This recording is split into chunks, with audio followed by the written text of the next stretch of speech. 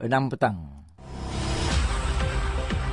Antara paparan berita hari ini, Dewan Undangan Negeri akan terbubar secara automatik 30 Jun ini dan ST3 akan mula disalurkan secara berperingkat bermula 26 Jun ini. Assalamualaikum dan salam Malaysia Madani, bersama-sama saya Siti Jemlah Hanim Jamil dalam Berita Terengganu FM.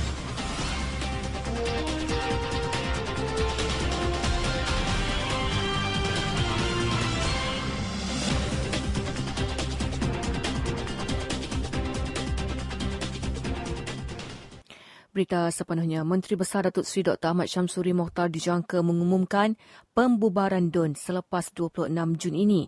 Pengarah Pilihan Raya PAS Terengganu Arifin Rahman berkata, beliau tidak menolak kemungkinan proses berkenaan berlaku antara 27 hingga 28 Jun memandangkan tarikh tersebut merupakan masa paling sesuai. Beliau berkata pembubaran DUN dijangka akan diumumkan selepas majlis jamuan bersama warga istimewa dan fakir miskin.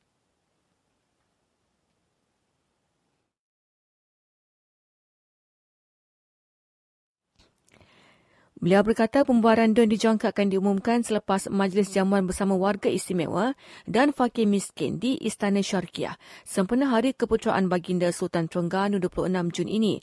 Setakat ini, hanya Terengganu belum mengumumkan tarikh rasmi pembubaran DUN bagi laluan kepada PRN tidak lama lagi. Bagaimanapun, DUN Terengganu akan terbubar dengan sendirinya 30 Jun ini. Bayaran sumbangan tunai rahmah fasa 3 STR3 akan disalurkan secara berperingkat kepada lebih 8 juta golongan B40 yang layak bermula 26 Jun ini. MOF menerusi kenyataan hari ini memaklumkan pembayaran STR3 membabitkan peruntukan lebih 2 bilion ringgit dan penerima akan menerima antara 100 hingga 1,300 berdasarkan kelayakan masing-masing. Bagi penerima yang mempunyai akaun bank, bayaran akan dikreditkan terus ke akaun bank bermula 26 Jun hingga 5 Julai ini. Penerima yang tidak mempunyai akaun bank termasuk di Sabah dan Sarawak pula akan menerima pembayaran tunai melalui cawangan BSN pada 26 Jun.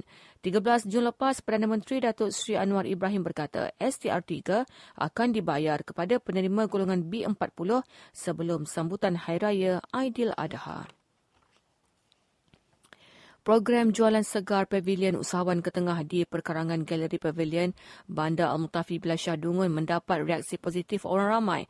Orang ramai yang ditemui RTM berpuas hati dengan kaedah pembelian, terutama harga yang berpatutan dan jauh lebih murah berbanding di pasar raya dan kedai runcit.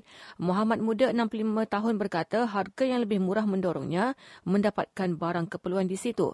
Muhammad Nur Ali 65 tahun pula berkata bekalan sayuran, kobes, tomato, ubi kentang, halia dan timun batang dijual antara potongan harga 5 hingga 20%.